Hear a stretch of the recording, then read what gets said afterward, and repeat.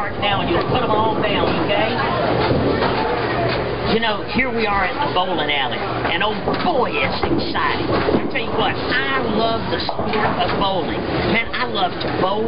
I love to watch it on TV because it's such a game of precision. I mean, if you're just one slight mark off, if you miss one of your arrows, if you don't come over the right number of boards, if you don't bring your hand up just perfectly, I'm telling you, you'll miss the mark. You know what? It's kind of like living for God. When we miss the mark with God, it means we sin. Because sin is rebelling against God or missing God's mark. And so you might be saying, well, how will I know the mark to hit? Well, we do it by reading God's Word.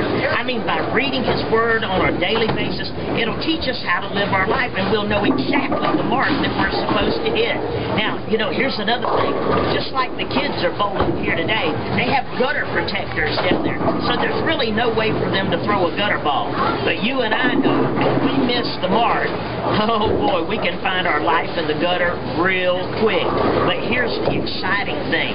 Once we know Jesus Christ as our Lord and Savior, it's like God puts in gutter protectors in there. And even though we miss the mark, and trust me, we're going to miss the mark on a regular basis, but even though we miss the mark, He's like protecting us from the gutter of eternity.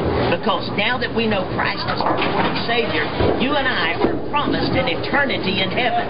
So if you want to hit the mark, if you want to make sure that you're right on target every time, study God's Word. And I'm telling you, when you hit the mark, you'll probably get a strike every time just by hitting the mark. James, you're up. Oh, it's my up. Oh boy, am I excited.